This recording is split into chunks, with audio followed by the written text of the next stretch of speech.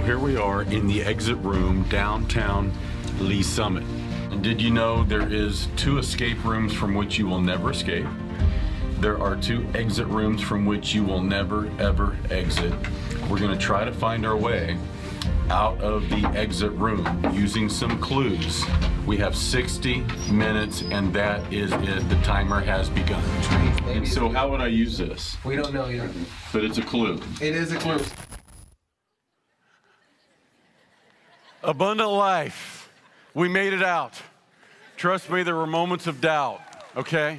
There were moments of doubt. I didn't know for sure we were going to make it for Easter Sunday, but we did. And if you don't know what an exit room is, they're kind of popping up all over town, something fun to do with your friends, family. They lock you in a room, literally.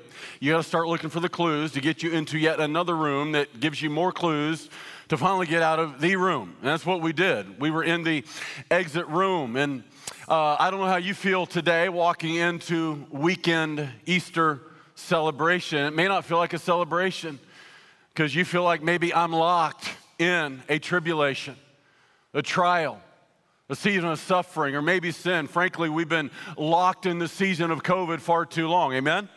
Hey, you want some good news? Jackson County's giving us full occupancy next week. Okay? We are making the escape. The tape is coming off the rose. So we are going to be soon, I think, in a new chapter post-COVID. That's good news. We understand the nature of this time and place is that there's always a past, a present, and future. Whether it's really, really good or really, really bad, it's not going to last forever. But do you understand that Jesus taught there's another dimension, there's another door, there's another room one day you will go through and you will go into, and it's not three-dimensional time and space, past, present, and future. It will last forever and ever and ever and ever. And this is why Jesus said in Revelation 1 and verse 8, this is an open letter to every man, every woman, for every generation. Jesus is dictating through one of his friends and followers, a man known as the Apostle John. He writes this, I am the Alpha and Omega. This is Jesus talking. I'm the beginning and the end, says the Lord, who is and who was and who is to come, the Almighty. And I am he who lives and was dead, and behold, I'm alive forevermore. Amen. I have the keys of Hades and death. Do you understand that this weekend celebration really is captured in culmination by this verse right here? Jesus says, I am he who that lives, though I was dead, and behold, I'm alive forevermore. Now, I just have to remind you of this because sometimes it can get lost. Some of you haven't heard this for a while, maybe never been told this at all, but Easter is not really about the Easter bunny. It's not. Yeah, it's not about Easter eggs. It's not about putting on a new Easter dress and your Sunday best and, bright orange Easter shirts you get to wear once a year. It's not about any of that, not really. It's not about the Reese's peanut butter cup Easter eggs, though they're really awesome. Amen? Yeah, they're amazing. It's not about that either. That's just an add-on. It really is about the greatest event ever in all of history. It changed forever humanity, has the power to change your destiny eternally. 2,000 years ago, the sinless Son of God came like the sons of men so that he could take all of our sin, so that we could be forgiven and become like him. He was crucified, he died, but 3 days later, he rose from the dead, and today Jesus is very much alive. That's what it's about. That's why we're here. It's not simply Easter weekend. It is resurrection weekend. It's a celebration of a resurrection. He says, I am he that lives and was dead. Behold, I'm alive forevermore. Amen. And I have the keys of Hades and death. Now, what was Jesus teaching? Hades and death. Just like I went through this exit room this past week. Listen, there is a place Jesus taught, a room from which there is no exit. Jesus is teaching here there are 2 rooms from which there is no exit. There is death and there is Hades. And he was teaching simply death and Hades are 2 places from which there is no escape. It's death that claims the body. It's Hades that claims the soul. And let me explain what this means. It means, listen, God never intended any of us to die. I don't know if you realize that or not. We live in a world that God did not create. God created a world of perfection. God created a world that was going to be COVID-free, cancer-free, disease-free, no death, no suffering, no deprivation, no depression. This world that is, not because God created it like it is, but rather because of sin. See, God put this man named Adam in a garden, Genesis chapter 3. He said, don't eat of that tree. In the day you eat thereof, you shall surely die. Adam ate, and the rest is history, and the world is still reeling. And I want you to see the reason we live in a world of such sickness and sadness and suffering is because the wages of sin is death. Romans 6:23, not just Adam's sin, but our sin, says the wages of sin is death. Now let me explain, because a lot of us aren't used to hearing this word sin. I mean, this little three-letter word, it's all over Scripture, right? It's all over the Bible. God talks about it a lot, but we don't talk about it much at all. It's not part of the modern American vernacular. It's not part of the modern American vocabulary. What is sin? Sin is simply missing the mark. That's what sin is. Sin is when you know what is right, but you still choose to do wrong. And there's not one among us at one time in our life, maybe lots of times in our life, that we did wrong even we knew what was right. Yes? Come on, I'm not alone up here. Somebody help me. Somebody have my back. Pastor Phil is not the only sinner here. All right, just want to establish that. See, what is sin? Sin is simply God says do this, and instead we do this. That's what a sin is. And the wages of sin is death. God is telling us, listen, this is the reason we live in this world of death. I've been to funerals before, and I've heard pastors say, well, guys, death is just a normal, natural part of the human experience. And I'm sitting there going, no, it's not. I mean, not literally, but inside I'm going, no, it's not. Theologically, no, biblically, death was never meant to be part of the human experience. We were made in the image and likeness of God. Genesis chapter 1, to be like God. What that means is we were going to live with immortality. We were going to have life everlasting. But God told Adam, don't eat of that tree. Adam ate, and the rest is history. That death sentence was passed on to you and me. So the wages of sin is now death. And what Jesus is teaching is that the penalty of sin is death physically, that's the grave, but also death spiritually, that's Hades. You see, it's death that claims the body, but it's Hades that claims the soul. Hades is a Greek word from which our modern word hell is often translated from. Now, I need to explain, Hades, often translated as hell, it's not just what you commonly think of as hell. Though Luke 16, Jesus taught, it very much is like that. There's a hot side of Hades. You don't want to go there, all right? This is what Jesus taught, Luke 16. But there was a paradise side of Hades, Jesus taught, and in the middle was a great gulf fixed between the two. You remember what Jesus said to the thief on the cross as he was dying? He said, this day you'll be with me where? In paradise. There you go. Jesus went to Hades for 3 days, not to the hot side, but to the paradise side. Because in the ancient days, before Jesus came, if you followed God and you died, you could not go immediately into heaven because no one goes in the presence of God without the shed blood of the Son of God. So what happened before Jesus came to shed his blood, you would have gone to a place called paradise where Jesus went for 3 days, and then he rose from the dead. Today, the paradise side of Hades is empty because Ephesians 4 says he descended to the lower parts of the earth and then ascended, leading captivity captive. Now, the bad news is the hot side of Hades is still occupied. Somebody says, well, I don't like that fire and brimstone preaching. You're going to get it anyway.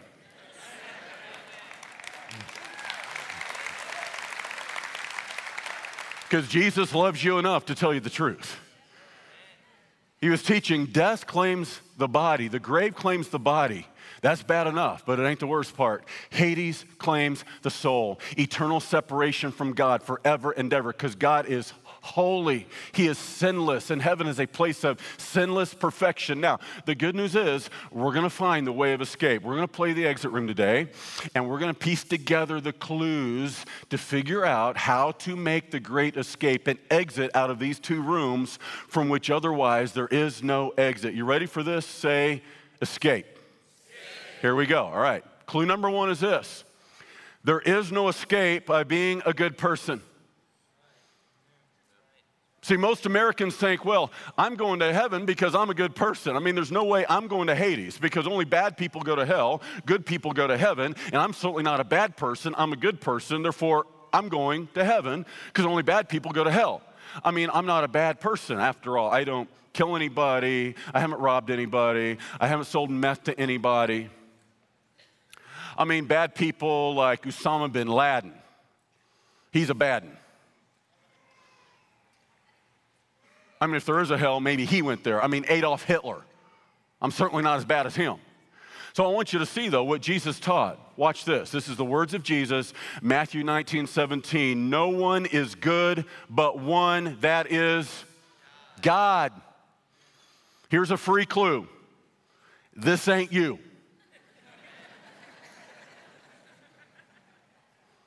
See, Jesus was teaching, we're using the wrong comparison. See, when we walk around going, well, I'm a good person, we're comparing ourselves to the wrong person. What we're doing is saying, well, you know, I'm gooder than them, and I'm gooder than them, and I'm gooder than them, I'm gooder than her, I'm gooder than her. Here's the problem with comparison. You can always find people you're gooder than, but be careful because you eventually find somebody who's gooder than you. See, Jesus taught compared to God, no one is good. Why? Because the standard of heaven is perfection, sinless perfection. What would happen to heaven if God let even one sin into heaven? Heaven, think with me, if God let one sin into heaven, would become like earth, a place of corruption. Which means the standard of heaven is not being a good person. The standard of heaven is being a perfect person. And there's not one among us, honestly, if we're honest, would say, yes, I have been perfect. I am awesome. I have never sinned even one time. Yes, you have. I have too. That's why Jesus taught that no one is good except for God, because you're using the wrong standard. You cannot escape death and Hades just by being a good person. Yet this is what the world will teach you. I have a bucket full of keys, and surely one of these keys, of the hundreds of keys, are the way I can make the exit and make the escape out of death and Hades. Just be a good person. This is the key. So do right by everybody. Don't steal from anybody. And be kind to everybody. And be nice to everybody, and be a really, really good person, like maybe serve the homeless once a month on a Saturday and use some of your money to help those who, you know, are in poverty. Just be a nice person and you'll find your way into heaven and you'll make the great escape out of Hades. Jesus says, no, you can't be a good person and get into heaven because it does not deal with the real issue, the real problem. And the problem for the human being is a problem of the human heart. We're all fallen by nature. Romans 3 and verse 10, it says there is none righteous, no, not one. That means no one is sinless. Romans 3:23, we have all missed the mark. It says all have sinned and fall short of the glory of God. Look at somebody right now and say, he's talking about you. Go ahead. He's talking about you. Now look at them and say, yeah, he's talking about you too. Yeah. I mean, we're all in this together. We're all made of the same stuff, so we all struggle with the same stuff. We have all sinned. And that is why it says in 1 John 1:8, if we say we have no sin, we deceive ourselves, and the truth is not in us. God is trying to get us to stop walking in self-deception, in self-distortion, like I'm a good person. God says, no, you're not a good person. Compared to me, you're a sinner. That means you're separated from heaven, a place of perfection. God wants to reveal to us our true condition, because until he does, you cannot understand your need for redemption. You can't see your need for salvation. If you walk around going, I'm going to heaven because I'm a good person. He gave us the 10 Commandments for this reason, right? I mean, you may not have known all the 10 Commandments by heart. You may not be able to quote them all by heart, but you've heard of the 10 Commandments. They are God's top 10, right? God gave us the 10 Commandments not because he thought we would keep them, but because he knew we would break them. Now, you probably kept some of them. You might even kept most of them. But did you know what it says in James chapter 2 and James 2 and verse 10? It says, if you stumble in even one of them, in the eyes of God, you've broken all of them. Why? Because it's pass fail. It's 100% or nothing. There's no participation trophies in heaven. Oh, you tried hard. It's 100% or nothing. If you break even one of them in the eyes of God, you might as well break all of them. So let's think about this for a moment. What are some of the 10 Commandments? Well, God said, for example, and I'll paraphrase these, thou shalt not cuss. Okay, you should not take the name of the Lord your God in vain. You know what Jesus said? Out of the abundance of the heart, the mouth speaks. The problem isn't the mouth, the problem is in the heart. Now, how many of you would honestly say, if we're being honest today, there are times I've let one slip? My hand is up. Both my hands are up. Guys, I've been walking with Jesus a long, long time. This is one I still struggle with to this day. I'm just being honest. In the heat of the moment, hit my thumb with a hammer, get frustrated, in the heat of the moment, flip. I'm sorry, I'd like to bring it back. Too late. I still struggle with this one. Now, if you cuss even one time in the eyes of God, what does that make you? A cusser. Well, what's another one of the 10 Commandments? Thou shalt not steal. Have you ever stolen anything, even something small, just one time? I have. It's been a long time, but I have. I was 6 years of age. It was a life-changing event. I'm going to the grocery store with my mama and my daddy. We did it once a week, and we're going down the candy aisle. I swear to this day, it was a sting operation. It was too much temptation for any 6-year-old, okay? There's this open bag of bubble gum, big bag of bubble gum. It is open. Somebody has torn it open. Bubble gum is laying everywhere. I think to myself, well, they must want me to take it. I start filling my pockets full of bubble gum, and I get my little brother in on it because it's no fun to sin by yourself. We're both filling our pockets full of bubble gum. Now, we knew it was wrong. You know why? We had enough sense not to tell our mom and dad. I mean, why wouldn't we tell our mom and dad? Because we knew it was wrong. We wanted to conceal it and hide it. Even at 6 years of age, I had a moral conscience. I knew what I was doing was wrong. I knew what was right. We get home, we close the door on our bedroom, and we are having a bubblegum party. Woo, it is a party. I mean, we are blowing the biggest bubbles of our life. We are living it up. And then my mom comes in the bedroom door, still remember to this day, and she crashed our party bad. She asked, where did you get that gum? I did the only natural thing. I lied. Broke another commandment, thou shalt not lie. I said, Mom, we found it under the bed. We don't know where it came from.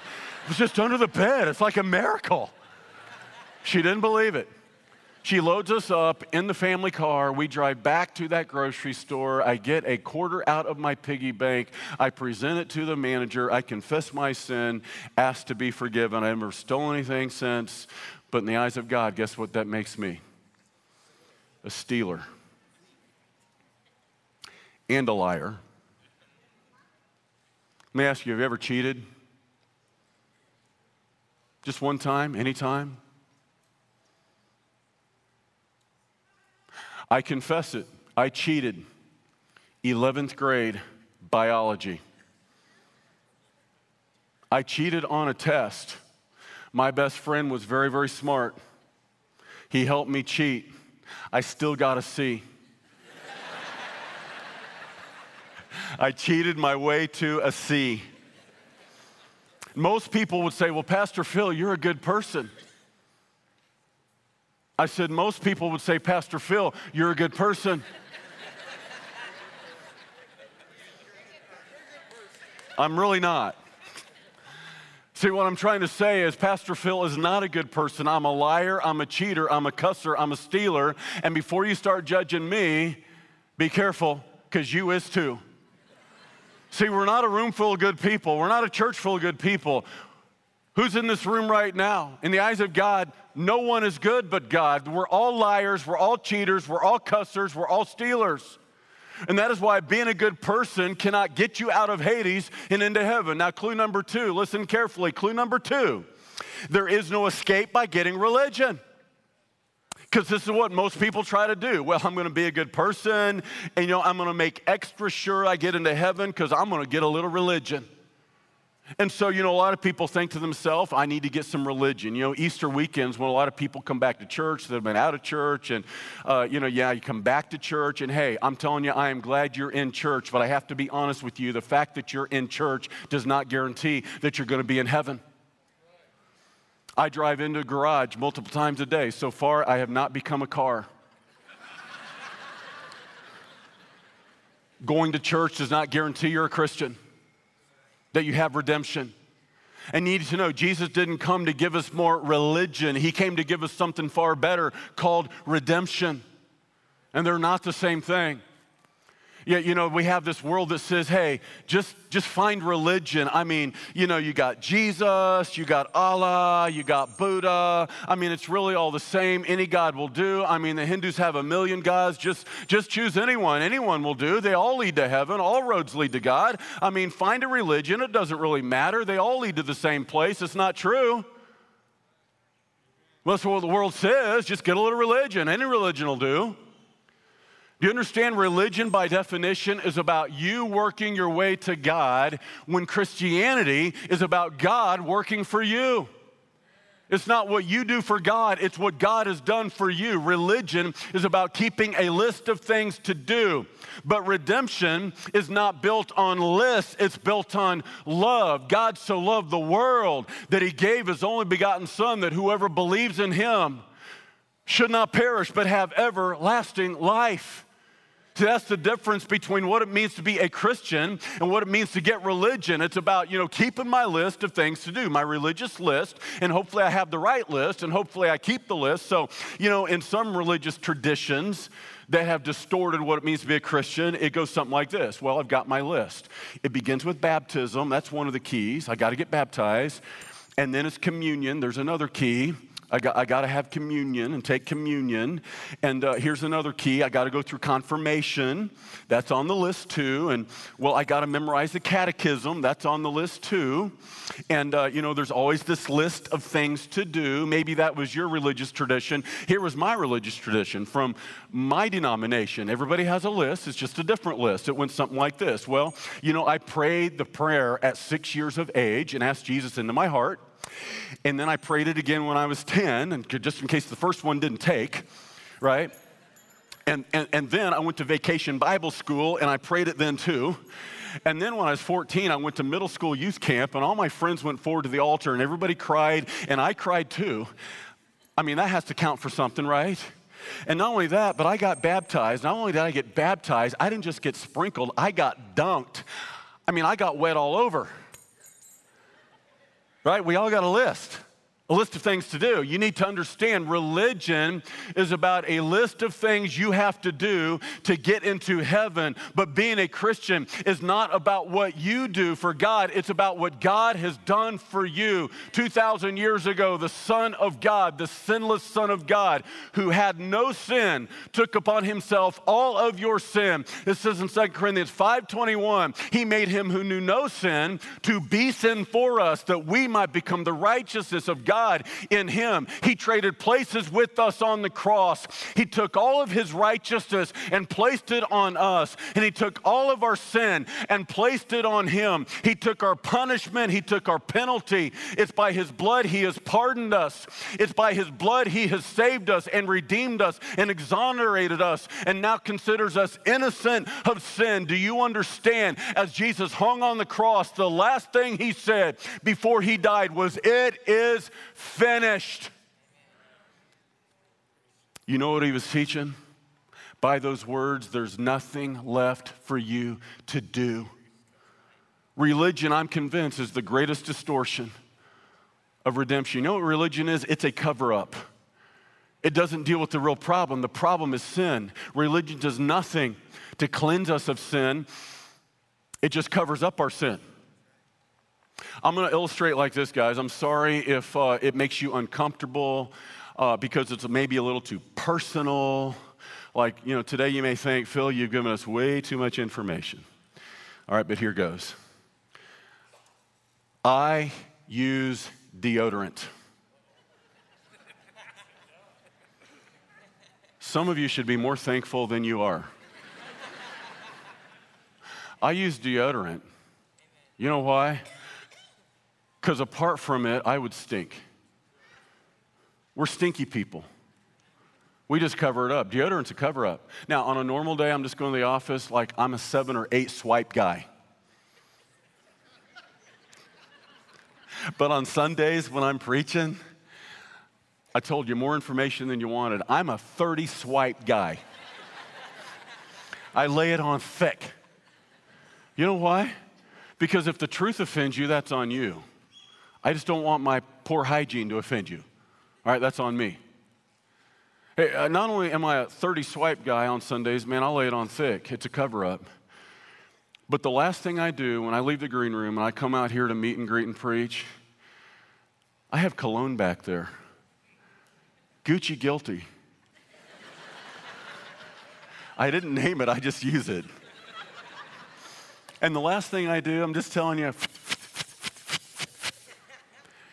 people say, Pastor Phil, you smell good. I hear sometimes, man, Pastor, what are you wearing? You smell good. I'm just being honest with you. No, I don't. It's a cover-up. If I did nothing with myself for 3 days, I promise I wouldn't smell good.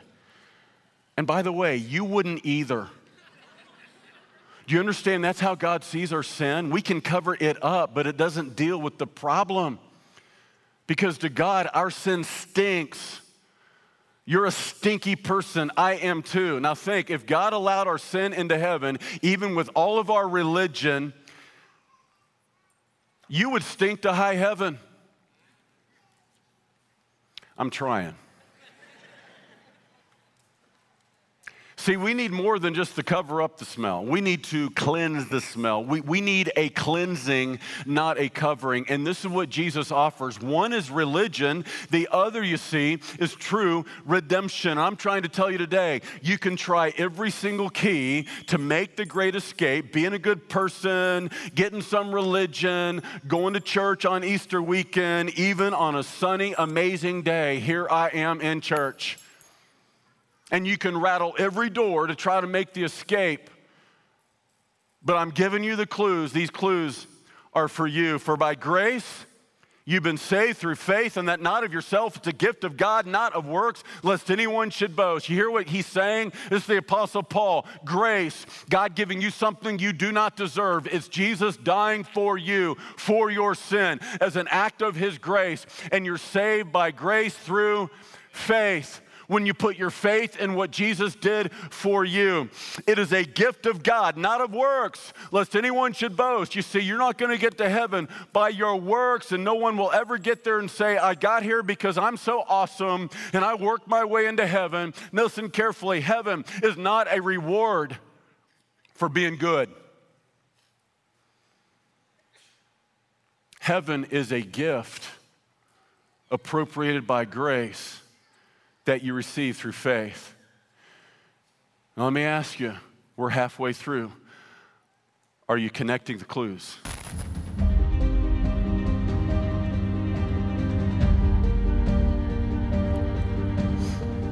Okay guys, so this is not going well. We're still in our first room. We're 10 minutes in. We haven't found one clue. It's very frustrating. Chad, you can't use your phone. You can't use your phone. I think we need to pray. Lord, we really need your help right now. Yes, Lord. And we will not get out of here. Thank you. Ever. Yes. Ever. Ever. We have 27 minutes and 30 seconds left. We finally got into the second room. It took forever to find that clue. We still haven't found our way out of this room. Yeah, I just want you guys to know you're doing a great job. Great job. All right, I'm done. But we're not done. Some of us may feel like, I'm done. I mean, I've tried everything to do. You've tried religion, being a good person. It's never enough, can never measure up. I'm done. Now, I've given you the first two clues. They're the bad news. I'm preaching the gospel. The gospel means good news. The fact that there's good news demands there is bad news. The first two clues was bad news. Now I'm going to give you the next two clues, and they are good news. Clue number 3, Jesus is God. It is a good thing Jesus is God. Because if he was just a man, he couldn't help you. Listen, I love you, and when I say that, I really, really do. But guess what? My love can't help you. Not eternally. I could give my life for you, and the reality is if I had to, I would lay down my life for any of you. I would. God knows if I'm lying, but check this out. That can't really help you. It might extend your life by a few years, but eventually you too would die. Listen carefully. If Jesus wasn't God, we would still be in death and Hades eternally. And this is why Jesus came. Jesus made the escape because he is the Almighty. He's the only one that went into the grave and went into Hades, but 3 days later, he made the great escape. He died, but 3 days later, he came out alive. And that's why 1 Corinthians 15 says, "O death, where is thy sting? O grave, where is thy victory? The sting of death is sin, the strength of sin is the law. But thanks be to God who gives us the victory through Jesus Christ our Lord." He's the one that died for our sin. And he laid in the grave for 3 days, and his soul was in Hades for 3 days. And the devil thought, no one's gotten out of here before. No one's risen from here before. All the sins of the world are laid on him. He's not getting out of here. But 3 days later, he rose from the dead, holding a set of keys, saying, "I'm Alpha and Omega, the first and the last. I'm he that was dead, but I'm alive forevermore. And I hold the keys of hell and death, and I am here to set you free." And that's what we celebrate on this weekend. I am Alpha and Omega, the beginning and the end, says the Lord, who is and who was and who is to come. Look at what he's claiming. Alpha and Omega, the first and last letters of the Greek alphabet. He's saying, I'm everything from A to Z and everything in the middle. I'm the beginning and the end. You know what he's saying? I am the beginner of the beginning. Did you know that scientists have traced back the beginning of our universe? Scientists have determined, even those that do not believe in God, that the universe is not eternal. Even scientists that don't believe in God have determined the universe had a beginning using the scientific law of cause and effect. Cause and effect. They've traced back the beginning of the universe with one cause and finding the effect, another cause finding the effect. And when they get back to the very beginning, they can find the effect, but they cannot explain the cause. You know what Jesus is saying? I'm the one that did it. I'm the beginning. I'm the cause. You see, the natural universe cannot even be explained purely through naturalistic causes. That means it had to begin supernaturally, and Jesus is the one. Colossians chapter 1, he is the visible image of the invisible God, the creator of all that is, and in him all things consist by him and for him, and in him he is who was, who is, and will come. He's saying, I'm outside of your place of time and space. I'm from everlasting to everlasting. I am the Almighty. You've heard of God Almighty. He's saying, I am God Almighty. You say, Phil, how do we know that Jesus really was God? I mean, that is a big ask. Listen, there was a time in my life, 21 years of age. I've been raised in a church like this one to know the truth of what Jesus did, that he died for my sin and rose again. By the time I was a young adult, I had run from God. I was far, far from God. I hadn't been in church in a long, long time. I wasn't sure if I even still believed. I mean, how do I even know it's true? Just because I grew up and was told it was true. I was running from God, wrestling with God, but I began to do something. I wanted to find the evidence. I may have been a C student, but I had enough brains to know I'm not just going to blindly believe. Show me some evidence for which I can believe. And I came to the conclusion that Jesus is the Almighty. Let me tell you how. I began to study the prophecies. Did you know the Old Testament of your Bible is the Jewish Bible? It is the Jewish scripture. And did you know that century after century, the Jewish prophets foretold that one day the Messiah, the anointed one, God's Son, would come. And century after century, prophecy after prophecy foretold of this one that would one day come. And did you know that we can prove literally one man in history fulfilled every single one of these prophecies? We can prove it happened literally, historically. Only one man in history fulfilled all of them perfectly. His name is Jesus. It was prophesied that the Messiah would be a Jew, and Jesus was. Of the tribe of Judah, and Jesus was. Of the household of David, and Jesus was. The lineage of Jesse, and Jesus was. Born in Bethlehem, and Jesus was. Crucified between thieves, and Jesus was. Betrayed for silver, and Jesus was. That his garments would be gambled for at the foot of the cross, and Jesus was. Over and over and over again. Now listen, someone could get lucky and fulfill 2 of them. Somebody could get lucky and stumble into 10 of them, but no one could get lucky and fulfill all of them. We're talking over 300 of them. That is a statistical impossibility. It had to happen supernaturally, providentially. If you don't believe me, believe Peter Stoner. He is a scientist, an expert in the modern science of probability. He wrote about this in his book, Science Speaks. You can look this up online. Here is a scientist simply going to follow the evidence wherever it leads using the modern science of probability. And what he discovered is that the random chance of any one man in history accidentally fulfilling just 8 of these prophecies, not all 300 of them, just 8 of them, the probability that anyone could just get lucky and fulfill just 8 of these prophecies was 1 in 10 to the 17th power. That's a 1 with 17 zeros behind it. Here's what he was saying. It is mathematically, not just an improbability, it is mathematically, statistically, an impossibility that anyone could fulfill all of these prophecies, follow the evidence wherever it leads. Jesus is the Almighty. He is the promised one, the anointed one. He is God's Son, who came as the sons of men to take all of our sin. And that's why he says, I am he who is and who was and is to come, the Almighty. Clue number 4, Jesus died for our sin and rose again. And that's why Jesus came. Jesus came for a crucifixion. There'd be no celebration of the resurrection had Jesus not first come for the cross. He died for our sin. He took our blame, our stain, our shame. And 3 days later, he conquered death and Hades because he came out alive. He could die as humanity, but he couldn't stay dead because he was more than humanity. He was deity, the second person of the Trinity.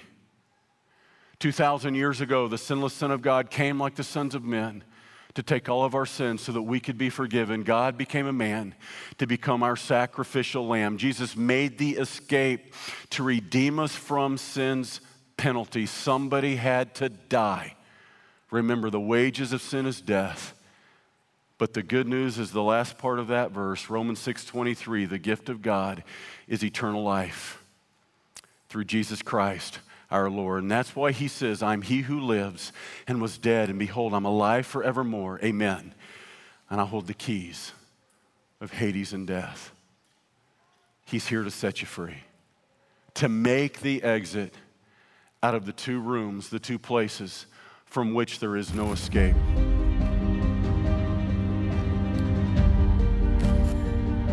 Okay, y'all, this is a very, very exciting moment. We have finally found what we think is the final clue, the final code to get out of here. Time is ticking down. We have like less than 2 minutes to find our way out.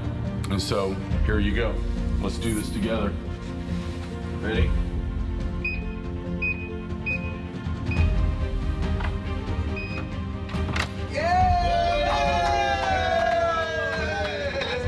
Listen careful, careful, careful. There are 2 rooms from which there is no escape.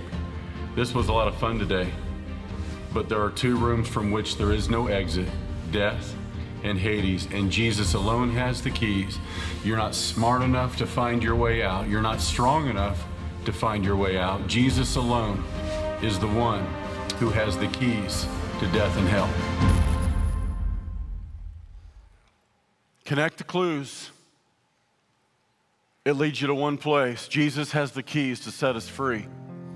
In Christ, we escape death and we escape Hades. Jesus said in John chapter 11, I'm the resurrection and the life. He that believeth in me, though he may die, yet shall he live. Now, I need to be honest about something. We didn't figure our way out of there. No, we would still be in there. Maybe forever. You see, what we had to do was ask for help. There was this little cutout cardboard sign that anytime you got stuck, you could hold it up to the camera. Basically say, help! And there was somebody on the outside that had all the clues. He was watching the whole time. He wasn't in the room with us, yet he was very much present with us. Do you understand? We couldn't see him, he could see us. See, you can't see God, but he can see you. And you will never find your exit on your own. We never would have. We had to ask for help. Today is the day. God is waiting on you. He's made his move. He's waiting on you to make yours. Help. God, I need you. I was 21 years of age. I've been far, far from God. Wrestling from God, running from God, but what I found out is I could run, but I could not hide. Some of us have been running. I'm telling you today, you cannot hide. God loves you too much. He is in hot pursuit. And God was pursuing my life. I tried to run, but I could not hide. I could not outrun the truth. I had tried every single key the world told me to try at the young age of 21. I had tried popularity. I had tried prestige. I had tried party. I had tried position. I had tried, athleticism. I had tried high achievement. I was going to make the escape with accomplishment. I had tried them all. I didn't know what else to do. I've been running from God. 21 years of age, I'm on the way home for Christmas break from Lawrence, Kansas. 435 in State Line, I get run off the road by an 18-wheeler semi. The tracks in the snow told the story. I was completely out of control. I crossed over the center median into oncoming traffic. I was doing 360s. I was still cool. I thought I could do it. I thought I could recover. Some of you know what I'm talking about because your life is out of control. And you think you can recover, you think you can manage it. No, I'm telling you, you can't manage it. I realized at some point, I'm not gonna recover. I am doing 360s. I'm going back onto the same side of the highway I started. And this time I look up, I see an 18-wheeler semi coming at me, a second one. And it's just like you hear in these life and death moments when your life seems to slow down and it's flashing in front of your eyes, and what takes only seconds seems to be going in slow motion. And I look up, I see that 18-wheeler coming, and I'm telling you, in that moment, I resigned my life. I knew that I was about to die. I was in a 1978 Camaro. That Camaro was about to be my coffin. And I knew I was going to die. There's no way I'm going to survive. And it's amazing the things you can think about in those milliseconds as your life is flashing in front of your eyes. I apparently had paid attention in Sunday school because the last thing I thought right before impact were these words: I know there's a heaven. I know there's a hell. I don't know where I'm going, but I guess I'm going to know now. As you can see, I lived. I'm glad two more people besides myself are thankful that I lived.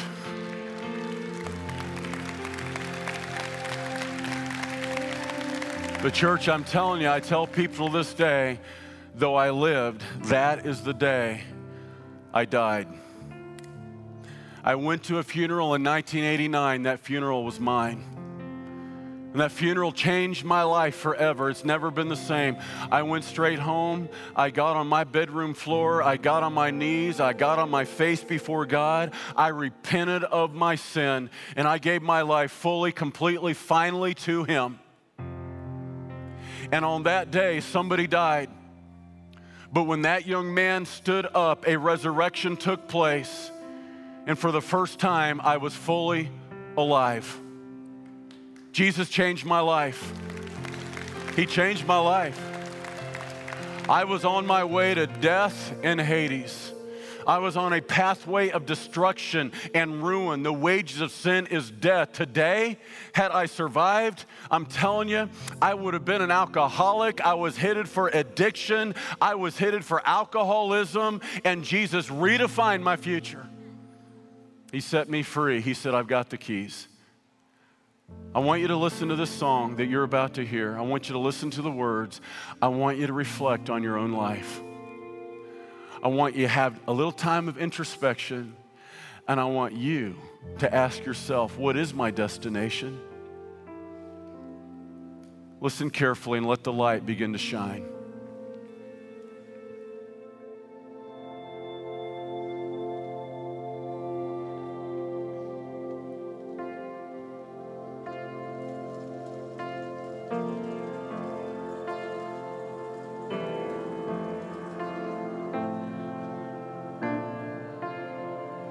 You do what only you can do.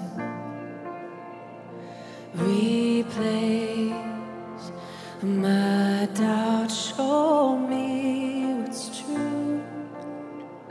Come do what only you can do.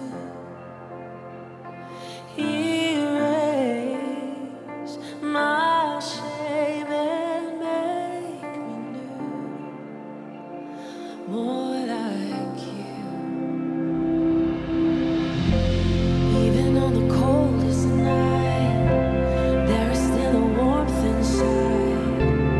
I can see the light breaking through. I can feel the light breaking through. Even in the shadow time, you don't ever run and hide. I can see the light breaking through. I can feel the light breaking through.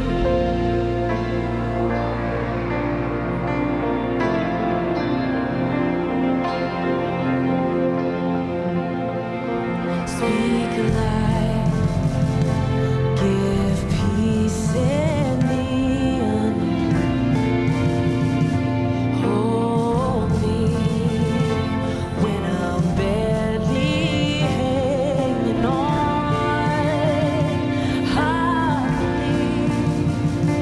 I believe that hope will dawn.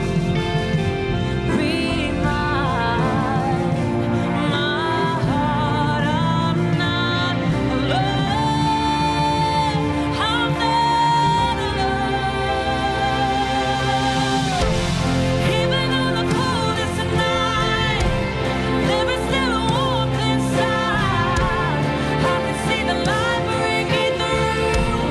I can feel the light breaking through. Even in the shadow times, you don't ever run and hide. I can see the light breaking through. Oh, I can feel the light breaking through.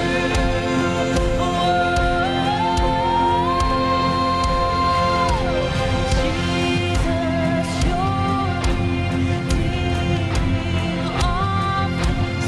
Light is breaking.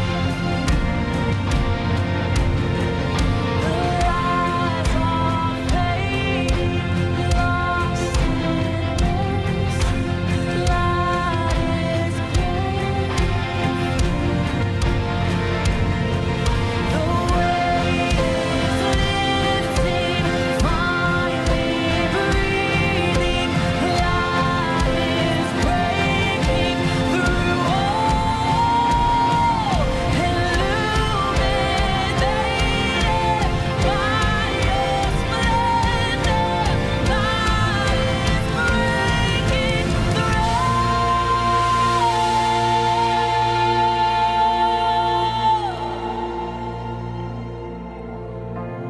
Even on the coldest night, there is still a warmth inside. I can see the light breaking through. I can feel the light breaking through. Even in the shadow times, you don't ever run and hide. I can see the light breaking through. I can feel the light breaking.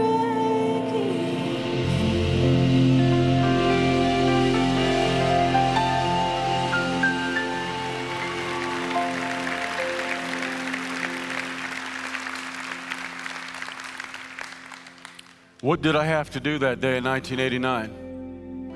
I had tried all the keys the world had given me. All the keys the world promised would set me free. And that day on my bedroom floor,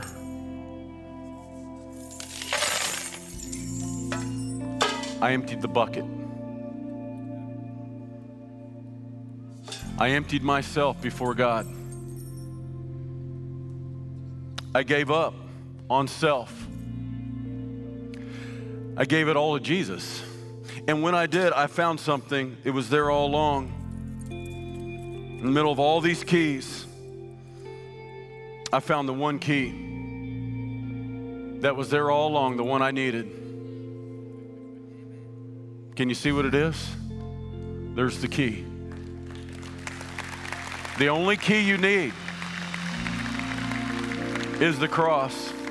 See, Jesus is the key. Jesus has the keys to set you free now and eternally. I'm going to ask you to bow with me right now for just a moment.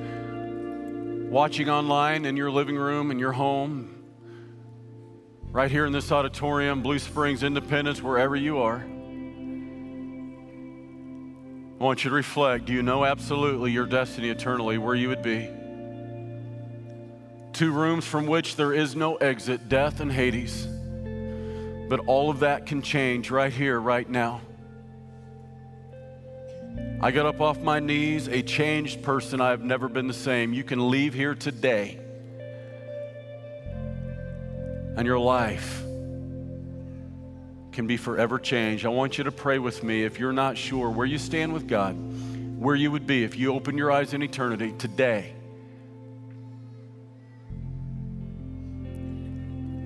I want you to pray a simple prayer I prayed many years ago on my bedroom floor. God will hear your prayer right where you sit. He'll forgive your sin. He'll give you a new beginning. I want to invite you to pray right now. Pray it quietly. God will hear your prayer. Pray this with me. Say, Jesus. Say, Jesus, I know that I have sinned. That heaven is a place of perfection. That I cannot get to heaven by religion or being a good person. But I believe you died for my sin. That you rose again. That you're alive today. And today I empty my bucket. I empty myself before you.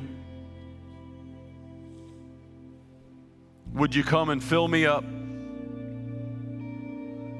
Come change me from within.